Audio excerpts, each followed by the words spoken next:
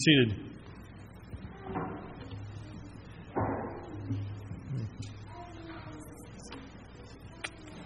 Our scripture reading tonight is in Revelation chapter 15, and that will be our text for this evening as well.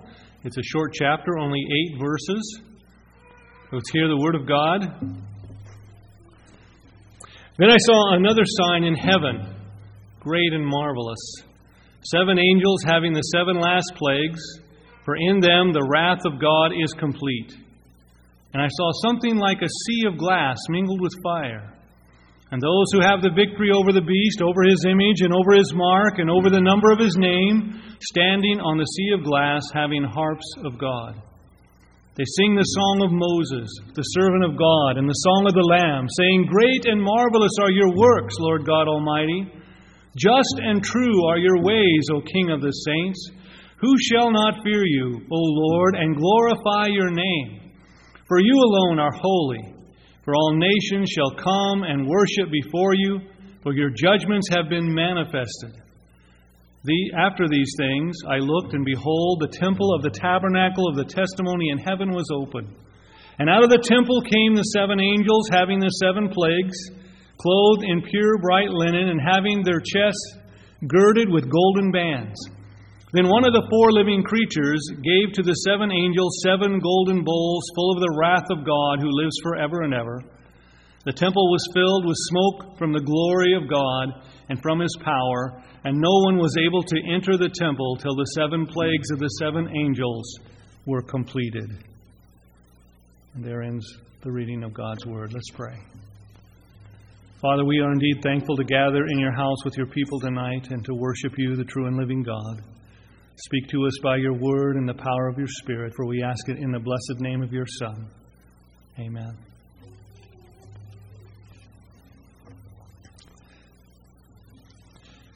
Beloved people of God, while I do not believe that the history of the world is cyclical, that is a never-ending cycle of cycles, and while I do believe that the history of the world is linear, meaning that it is headed to an end, to a goal, to the telos that God has ordained, I also believe that there are patterns in the history of the world, particularly when it comes to the church of our Lord Jesus Christ.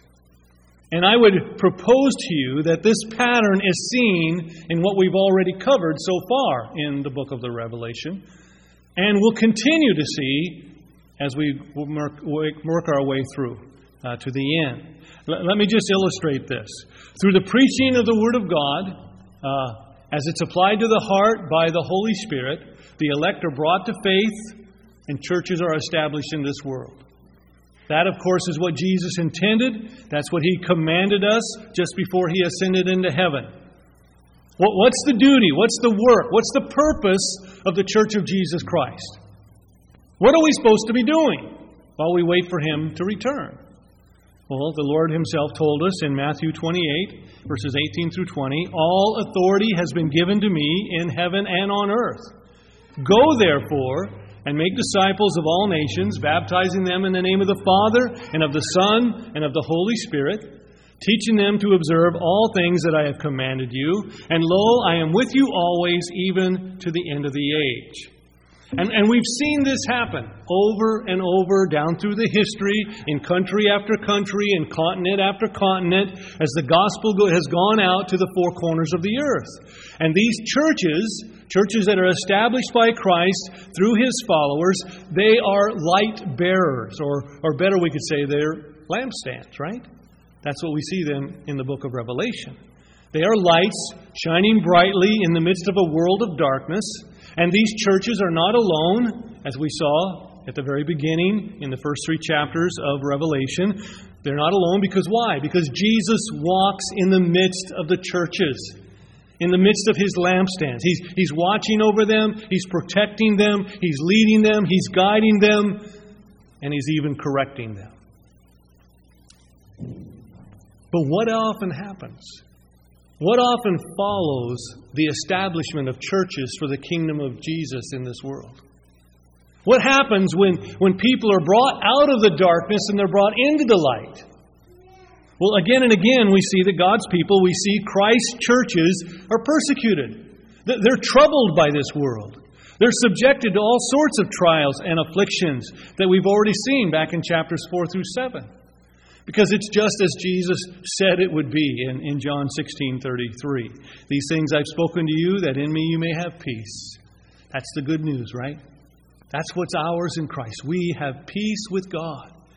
But he goes on. In the world, you will have tribulation. But be of good cheer, I've overcome the world. And that's what we're seeing playing out here, isn't it?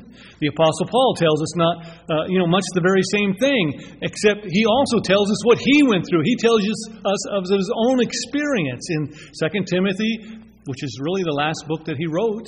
2 Timothy chapter 3, verses 10 through 13. We've quoted verse 12 many times, but listen to the context here. But you have carefully followed my doctrine. He's talking to Timothy. Manner of life, purpose, faith, long-suffering, love, perseverance, persecutions, afflictions, which happened to me at Antioch, at Iconium, at Lystra. That is, when he was on his missionary journeys, right? What persecutions I endured. And out of them all, the Lord delivered me.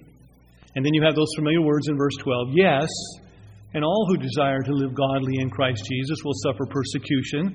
But then he also says more. But evil men and impostors will grow worse and worse, deceiving and being deceived. And so the way of the church of Jesus Christ in this world is the way of the cross. It's the way of suffering as we follow in the footsteps of our blessed Savior. Glory is going to follow. That's what we're looking forward to. An unbelievable glory that will be ours in eternity. But for now, it comes through the cross, the path of suffering. And not only does the Lord promise us that He will be with us through all that comes our way as we live in this fallen world, but the Lord also promises that He will bring His judgment on this world that persecutes His church, that tortures and murders His people, as we've already seen back in chapters 8 through 11. And so these judgments of God, they're well recorded for us in the Word of God and in the history of the church. Those judgments that have come upon those who have persecuted God's loved ones. But it seems like these judgments fail again and again to move mankind to repentance. The message of the gospel so often just seems to fall on deaf ears. And the reason, as we've seen in chapters 12 through 14, is because the conflict between the church and the world, it really points us to a much deeper, a much more fundamental warfare that's going on. The warfare between Christ and Satan. The great war that's going on between the Lamb and the dragon. It's a battle that began all the way back in the garden with the fall of Adam and Eve into sin, when the Lord declared war on the seed of the serpent. And He promised redemption. He promised salvation in its fullness through the seed of the woman who would crush the serpent's head. And what follows in the Word of God and what follows in the history of this world is the outplaying of that great war. And the battle continues into our day. And the good news here is that the war is not going to continue on forever and ever. Because the Lord has promised us that the day is coming when this battle will come to an end. The final judgment will come. All will stand before the throne of God. All will give an account of their lives. But before that happens, the wrath of God against the sin of man and the sinfulness of this world will increase in its intensity. And it will be devastating to all who follow the ways of this world, for those who have the mark of the beast, that is, to those who follow and serve and worship the dragon. It will be a terrible judgment. And so my theme for this evening, as we move on now to chapter 15, and we begin the fifth vision, the fifth section of the book of the Apocalypse of our Lord Jesus Christ, the theme is the Lamb victoriously sends forth the bowls of God's final wrath. And we're going to be breaking this down. This is going to cover really the two chapters, chapters 15 and 16 is the fifth vision. And we're going to start here in chapter 15 with the singing of the Lamb's victory in verses 1 through 4. And then the sending of the bowls of wrath in verses 5 through 8. We really won't get into the bowls until we get into chapter 16 about what's going to happen. And that'll probably take us a couple of times to get through. So let me say again, we're at the beginning of the fifth vision. This runs through chapters 15 and 16. And yet when you read the first few verses of chapter 15, it looks like there's some questions here that might arise about, well, when is this and how's this going on here? Especially when you look at verses 2 through 4. And really the best explanation of this is that these verses 1 through 4, serve as a conclusion of the previous vision and an introduction to the bowls of God's wrath that we're going to find in chapters 15 and 16. It's almost interlocking in some respects. It's clear that it's another vision here at the beginning because you read in verse 1 of chapter 15, our first verse of our text tonight, "Then I saw another sign in heaven, great and marvelous, 7 angels having the 7 last plagues, for in them the wrath of God is complete." And this verse is very much like the very first verse of chapter 12. Which was the beginning of the fourth vision. So you see this connection. There's a similarity here. It's clearly an introduction to something new, but it's also kind of giving us a summary statement of what's coming next. And what we see here is the answer to the question about the victory of the Lamb. What happens when the trumpets that announce God's coming judgment, His wrath, what happens when those trumpets are ignored? What happens when they fail to result in repentance and conversion on the part of mankind? I mean, what happens then? Does God just kind of give up against the hardness of man's heart? Does He just allow them to go unpunished until the day of His final judgment? Is the wrath of God, the cup of His wrath, full, and yet He has to wait for it to be poured out on the final day? Or what? What's going on here? I know that's more than one question, but I think you get the idea here. And the answer to these questions is found in our present vision. And I can put it this way. Whenever in history the wicked fail to repent in answer to the initial and partial manifestation of God's anger and His judgments, there will follow a final outpouring of His wrath. So let me clarify this. And though it's a final outpouring, it's not the complete judgment of God. Because the complete judgment of God is not going to happen until the final day of judgment. These final plagues, that's what they're called here, are the last plagues, and they leave no more opportunity here for repentance. And at the same time, we can still be said here that they cover the whole gospel age, just like the previous judgments. When the wicked, who have been often warned by the trumpets of God's judgment, that, like we saw back in chapters 8 through 11, if they continue to harden their hearts, death finally plunges them into the hands of an angry God. It is, as it says in Hebrews 10:31, it's a fearful thing to fall into the hands of the living God. And we see this over and over in the Old Testament, where God would pronounce, He would warn, He would sound His trumpet of judgment to the nations or even to His own people. And if they repented, then there would be a delay, right?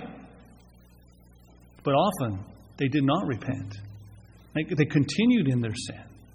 And so the Lord brought His final judgment upon them. Not the final judgment at the end of the age, but the final judgment for them in this age that clearly pointed rather clearly to that complete and final judgment that is coming at the end of the gospel age. And so this is the point. Even in this life that we are living now, even before people die, even before the final judgments come, it is really possible for people to harden their hearts and to cross that line where there's no possibility of return. And that's the line that separates God's patience from God's wrath. We see this in the life of Esau. You remember, he sold his birthright for a morsel of food, for some porridge. And as it says in Hebrews 12:17, for you know that afterward, when he wanted to inherit the blessing, he was rejected. For he found no place for repentance, though he sought it diligently with tears. Think about that. We're also told in the book of Exodus about Pharaoh and during these plagues of Egypt, which are, those plagues in Egypt are types of these very plagues that we're going to be looking at next in the next chapter here in the bowls. And we see that not only did God harden Pharaoh's heart, leaving him in his sin, but we're also told that Pharaoh hardened his own heart, which finally led to him and his army, their final destruction in the Red Sea. Another example is found in Romans 1, where it says 3 times here that God gave them up. In Romans 1, you know that. God gave them up to their sinfulness, which increased their wickedness, and which increased their judgment.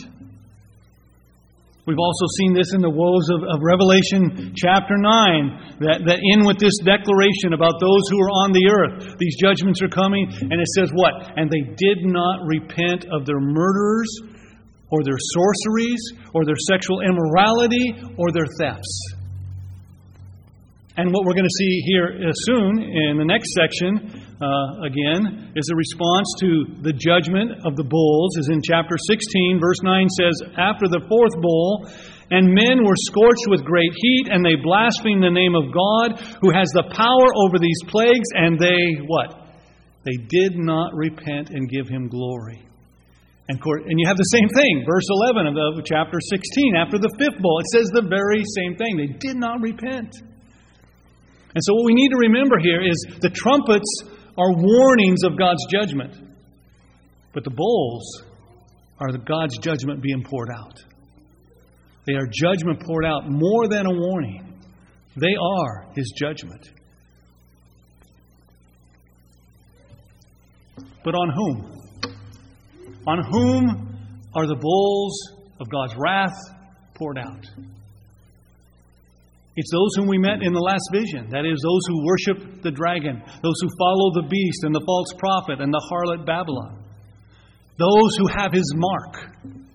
And this pouring out, as I said, it's not restricted to the end of the age. It really runs parallel with the trumpets. And there are many similarities between the trumpets and the bowls, and that makes it clear that they really cover the same period of time. And there are several reasons for saying this. Not only are there similarities between the trumpets and the bowls, but this vision of the bowls ends just like the previous visions with the final judgment scene. Here we're going to find it in chapter 16, verses 15 through 21. It comes to the final judgment. But we saw this previously at the end of chapter 7 and at the end of chapter 11, the final judgment. It's also made clear that in chapter 15, it begins just like chapter 12 did. It's really pointing us back to the same time frame that begins at Christ's birth and ends at His second coming.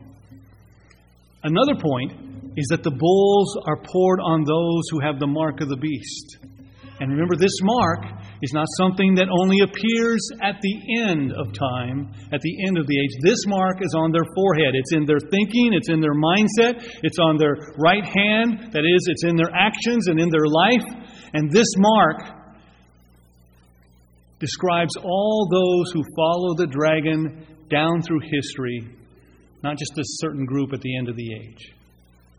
All those who follow the dragon. They have this mark, a mindset and a lifestyle, and they follow the dragon and they persecute God's people and reject Christ. And then finally, it's clear as you read chapters 15 and 16 of this fifth vision that the forces of evil are the very same forces that we encountered in the 4th vision. So we're going over the same time period again. Who are the forces, the evil forces here? The dragon, the beast out of the sea, and the beast of the earth. We read that in chapter 16, verse 13. And I saw 3 unclean spirits like frogs coming out of the mouth of the dragon, out of the mouth of the beast, and out of the mouth of the false prophet. And yet, after saying all of that, we still need to realize that these bowls also have a special significance to the last day. Yes, they cover the whole period between Christ's comings, the first and second, but they also point emphatically to the final judgment. They're in this present age, but they speak of that day, that final day that is yet to come, when God will pour out the fierceness and the fullness of His wrath on the wicked. The earth will be harvested, and the winepress of God's wrath will flow with blood. It will be a terrible day. Now, what I'd like to do is spend the rest of this first point just really concentrating on verses 2 through 4. Because here we see the victory of the Lamb, His victory on our behalf. That there is much here in verses 2 through 4 to comfort us, to encourage us as we live in this portion, our portion of the gospel age. So let me read verses 2 through 4 again. John says, "And I saw something like a sea of glass mingled with fire, and those who have the victory over the beast, over his image, and over his mark, and over the number of his name, standing on the sea of glass, having harps of God. They sing the song of Moses, the servant of God, and the song of the Lamb, saying, 'Great and marvelous are your works, Lord God Almighty. Just and true are your ways, O King of the saints. Who shall not fear you, O Lord, and glorify your name? For you alone are holy. For all nations shall come and worship before you, for your judgments have been manifested.'" Now, we might think that this is speaking of what's going on at the same time that the bowls are being poured out on the earth. That is on those who have the mark of the beast and who worship his image. But really, this is a picture of the church triumphant again, the church in heaven, enjoying the fullness of our salvation in Christ, just as we saw back at the beginning of chapter 14, even though the rest of the chapter went back to just before the time of the final judgment. And here we are introduced to the 7 angels of the 7 last plagues. That's verse 1. But then we're given this picture, another picture of the church in glory. The church triumphant. So why does the storyline kind of bounce around like that? Well, here we have to remember that these visions are not given in a perfect chronological order for us so we can figure out the details of when these things are happening. But the order is given to us to remind us, to comfort us, to encourage us that God is going to deliver His people graciously and gloriously, and that He's going to judge the wicked severely and justly. And so before we're given the contents of the bowls of God's wrath, before we're told about the future that awaits the wicked, we are given a reminder of the future that awaits us in Christ. A future that's truly gracious and glorious. A future that is comforting to us in our times of trial. So John, he sees this sea of glass that's mingled with fire. The sea of glass mingled with fire, it symbolizes God's transparent righteousness as it's revealed in the judgments of the wicked. It's perfect justice. It's fire, judgment, but it's also a sea of glass, meaning it's transparent. It's clearly pure, righteous judgment from God. In fact, it's just what the people sing here, isn't it? Just and true are your ways, O Lord. And on the sea of glass stands this victorious multitude, right? A multitude that no one can number. It's the church in glory, the church in victory. And they're playing harps, the harps of God. They're not playing their own harps. They're playing the harps that God gave them. By standing on the sea, it's clear that the multitude has been involved in the battle against the beast of the sea. There's kind of a connection here with the previous beast, right? And they have fought in the midst of an unbelieving world. And then by that, they've given their fiery and faithful, true, righteous testimony. You might remember, they should remind us of the 2 witnesses. Remember, the church back in chapter 11? And what are these people doing? What is the church in glory doing? They're singing. Because God's people sing. It's what we're supposed to do. Even now in this world, we are to sing to the Lord. We're to blend our voices with our brothers and sisters in Christ. And we're to sing for all we're worth. As we prepare for that day when we will sing with rapture of the glories that will follow. And we're even told, what do they sing here? They sing the song of Moses, the servant of God, and the song of the Lamb. Now the point here is not to lift Moses up to the level of Christ. We're told he's the servant of God. He's a type of Christ. He was the mediator of the old covenant. But he's not something greater than that in himself. But you see, there's the Song of Moses. What does that do? When you talk about the Song of Moses, it points us back to Exodus 15, which we read.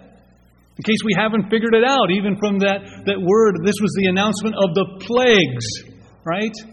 That's how this starts.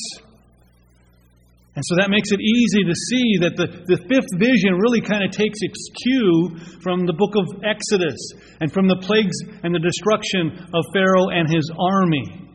And so just like Israel of old stood on the seashore and they sang the song of Moses, so we will sing the same song of deliverance that is ours through the Lamb of God when He defeats all of our enemies, the dragon and all of his armies. The people in Moses' day sang of the victory of God for them in Exodus 15. I will sing to the Lord, for He has triumphed gloriously. The horse and rider He has thrown into the sea. But you see, really, that's just a prelude to what we will sing on that great and final day of Christ's victory, when He destroys all of our enemies. Beloved people of God, just as Israel of old described its victory to God, so too we're going to see this by this victorious company of the redeemed in Christ. What do? They proclaim loudly that their God, our God, is the one, the only one, who has granted triumph to His people over their enemies. That it's all of God's grace, all of His mercy to us in Christ. Even the harps, we're told, belong to God. Harps of victory which speak He's given to us because of His triumph, which we share in.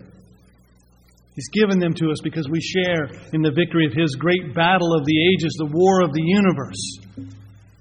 And what will we praise God for at that time? What are we going to sing about?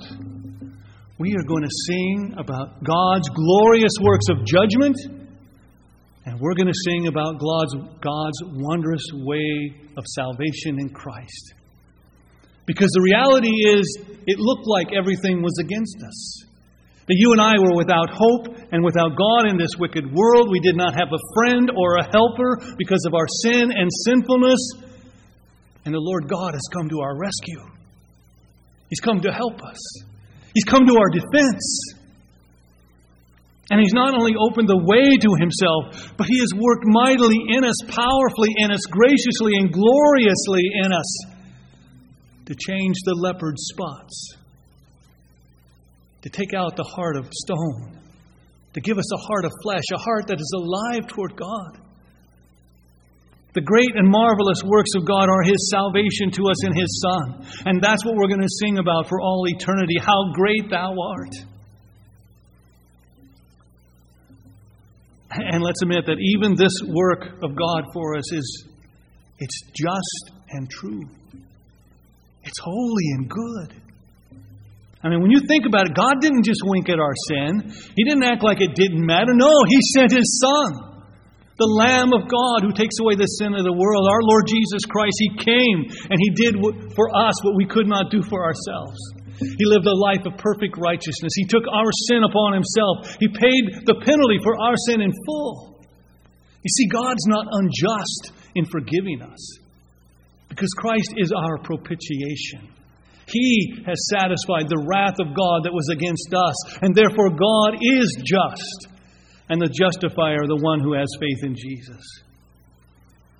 But I want you to notice that in this song, there's not only praise for God for His gracious salvation, but also for His just and righteous punishment of the wicked.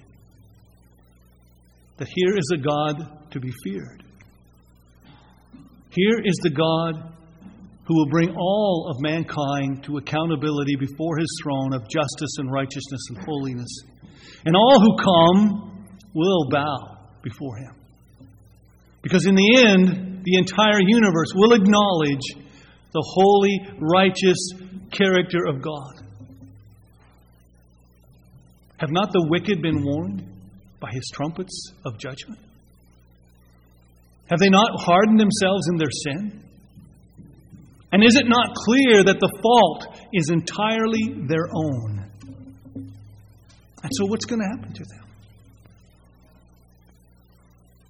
After seeing the praise of God by His people for His just ways a reminder given to us to remind us what awaits us in glory, we now return to the punishment of the wicked. The last part of our text tonight is really a further introduction to chapter 16, a further introduction to the bowls of God's wrath that are about to be poured out on the wicked of the earth, those who have rejected the Lord, those who have embraced the dragon. The previous verses not only show us the picture of God's people as they're in glory, verses 2 through 4, and they make it clear here that the final plagues are righteous in every respect. Indeed, they are so transparently righteous that the church triumphant will praise God because of His just punishments which He has faithfully and righteously inflicted upon the unrepentant, that is, on those who refuse to turn from their sins and turn to Him for mercy and grace. And we have come to the fullness of God's wrath. So now the Apostle John, he leaves the triumphant multitude of the future, returns to this present dispensation of the gospel age. And what does the Apostle John see here? We're told that the sanctuary of the tabernacle of the testimony is open. Verse 5, after these things I looked, and behold, the temple of the tabernacle of the testimony in heaven was open. So this is speaking of the heavenly sanctuary, the heavenly tabernacle, which contains the Ark of the Covenant. And that Ark contains the testimony. That is, a copy of the law of God, which Moses had placed in the Ark of the Covenant. The sanctuary is open. The tabernacle is open. And the reason for this is so that we might understand that the wrath, which is about to be revealed, which is about to be poured out upon the earth, is truly the wrath of God. That it is sent from Him. It comes directly from Him. Verse 6. And out of the temple came the 7 angels, having the 7 plagues, clothed in pure bright linen, and having their chests girded with golden bands. Out of the open sanctuary, we're told the 7 angels proceed. They come from the very presence of God, given this great and terrible task that they are to perform, to pour out these bowls. And though they don't receive the bowls actually until verse 7, the phrase, they're having the 7 plagues, most likely refers to the fact that they have the authority over these plagues. God has given them the authority. They have come from the throne room of God. They're robed in pure, dazzling linen, their chests encircled with golden bands. The description of the 7 angels, it's somewhat similar to the one of Christ back in chapter 1, if you remember. And yet, that should be understood to mean that they're also representatives of Christ, of the Lamb as well. This is the wrath of the Lamb, as well as the wrath of God. Verse 7. Then one of the 4 living creatures gave the 7 angels 7 golden bowls full of the wrath of God who lives forever and ever. So remember the 4 living creatures that were around the throne that we met back in chapter 4? Well, one of them places into the hands of each one of these angels a bowl. The bowls are made of gold because they're used in the service of God. Just as many of the utensils that were used in the tabernacle were made of gold. They're full to indicate the fierceness, the pure character of God's wrath. It is full. And it is an everlasting wrath that now proceeds from the ever-living God. Verse 8, the last verse of our text tonight. The temple was filled with smoke from the glory of God and from His power. And no one was able to enter the temple till the 7 plagues of the 7 angels were completed. The sanctuary is filled with smoke. This is a symbol of God's presence, a symbol of the full and thorough operation of God's holy and righteous anger. We have actually many pictures of this in other places in the Word of God. Psalm 18 speaks of God's hearing the cry of His people. And as He hears their cry, it describes Him in this way. In Psalm 18, verses 6 through 8. In my distress I called upon the Lord and cried out to my God. He heard my voice from His temple, and my cry came before Him, even to His ears. And what did God do? Then the earth shook and trembled. The foundations of the hills also quaked and were shaken because He was angry. Smoke went up from His nostrils, devouring fire from His mouth. Coals were kindled by it. When God's people cry, God hears. And the Lord here in our text is angry as He defends His people, as He punishes those who've tormented and persecuted and murdered them. It's the fire of His wrath. I use that similar picture for our call to worship tonight in Isaiah chapter 6. I'm just going to read a little portion of it here, verses 3 through 5, with the seraphim. One cries to another and said, "Holy, holy is the Lord of hosts. The whole earth is full of His glory." And then here's the description. The posts of the door were shaken by the voice of Him who cried out, and the house was filled with smoke. And what's the prophet? How does he react?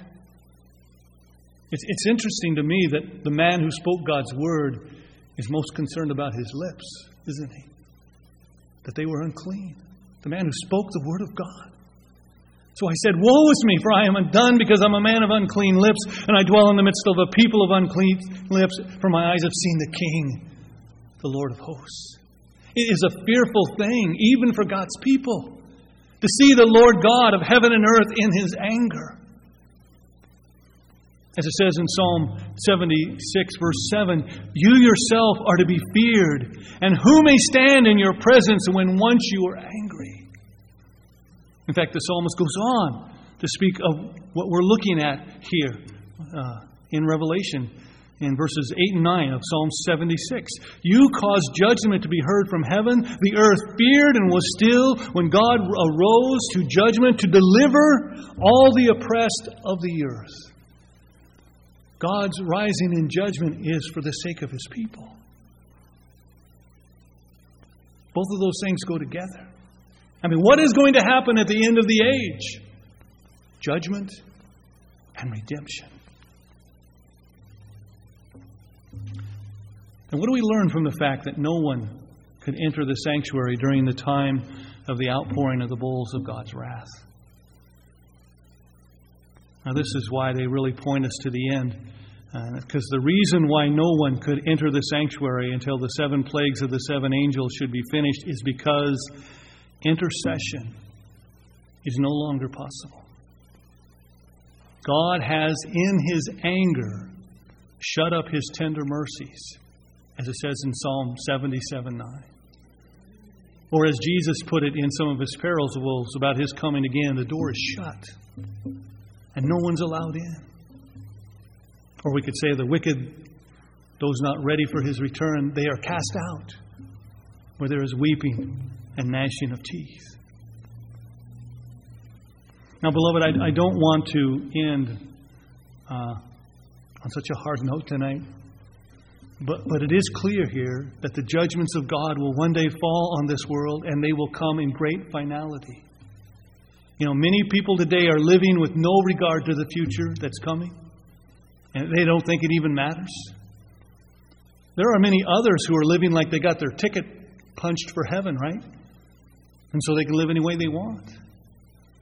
But we need to remember here that the book of the Revelation of Jesus Christ is not only written to comfort us and to encourage us as Christians, even though the whole world may be set against us. It's also written to do this, to remind us that we need to persevere in our faith and in our lives to the end. Yes, God promises that He will finish the work that He has started in us. But He also commands us to work out our salvation with fear and trembling, and to make our calling and election sure as we live for Him each day. One day the Lord is going to return. One day He's going to bring His final, complete, total judgment on the world of sinners, and it will all come to an end. And if you and I want to be among those who sing the praises of our God and Savior as He pours out His judgment on the wicked, then we better make sure that we're singing those praises today, that we're living for Him today. Because you see, it's only for those who are truly in Christ who can say that to live is Christ and to die is gain. And all God's people said, Amen.